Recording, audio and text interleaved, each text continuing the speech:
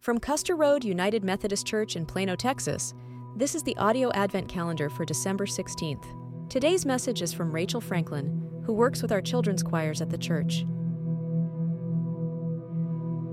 My scripture today comes from Luke chapter 1, verses 46 through 50. And Mary said, "My soul glorifies the Lord, and my spirit rejoices in God my Savior, for he has been mindful of the humble state of his servant. From now on, all generations will call me blessed, for the Mighty One has done great things for me. Holy is his name. His mercy extends to those who fear him from generation to generation." In March of 2016, my husband Sean and I found out we were pregnant with our son, Logan.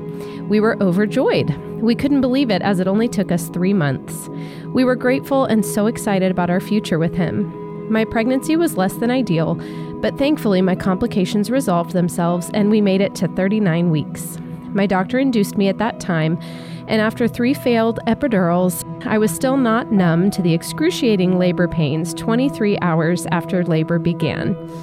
I don't remember a lot about that day because the pain had taken over my body. I do remember praying a lot. I didn't think I would make it through labor. My doctor suggested a C-section, but because they were not successful with numbing medications, I would have to be sedated. Sean and I would both miss the birth of our son. I woke up to the sight of my sweet husband holding my brand new 7-pound, 13-ounce baby boy. Sean handed Logan to me, and through a fuzzy haze, I said hello. Family members came in to meet him, take pictures of him, and it was all a blur. I laid in bed, confused, which eventually led to hallucination. I had developed an infection and needed IV antibiotics and rest.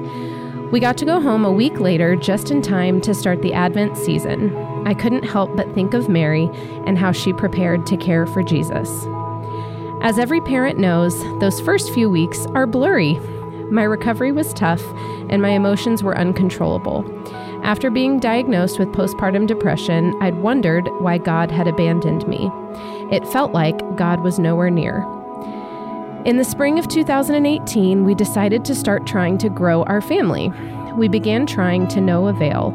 Each month that went by was more difficult than the one before, and each negative pregnancy test made my heart sink a little more.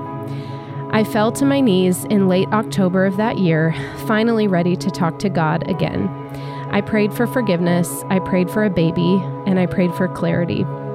We eventually sought help from a fertility specialist, and we began sharing our story with family and friends. We needed support. Our Sunday school class began praying with us and for us, and Sean and I began praying together for the first time in our marriage.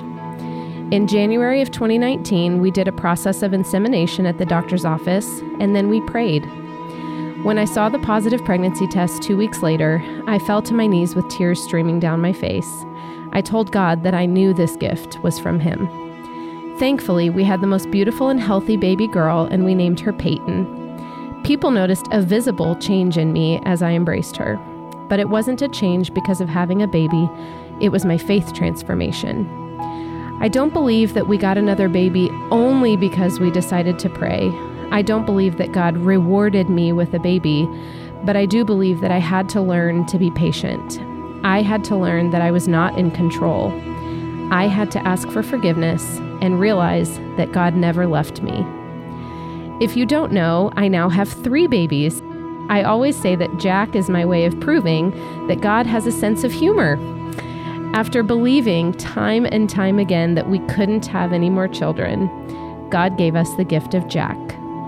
When I found out I was pregnant with him, I couldn't help but think of Mary once again.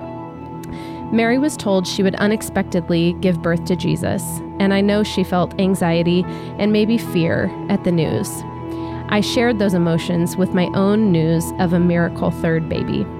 God's timing is perfect, and he is always in control, and especially during the Christmas season, I am reminded of the gift of his son to the world.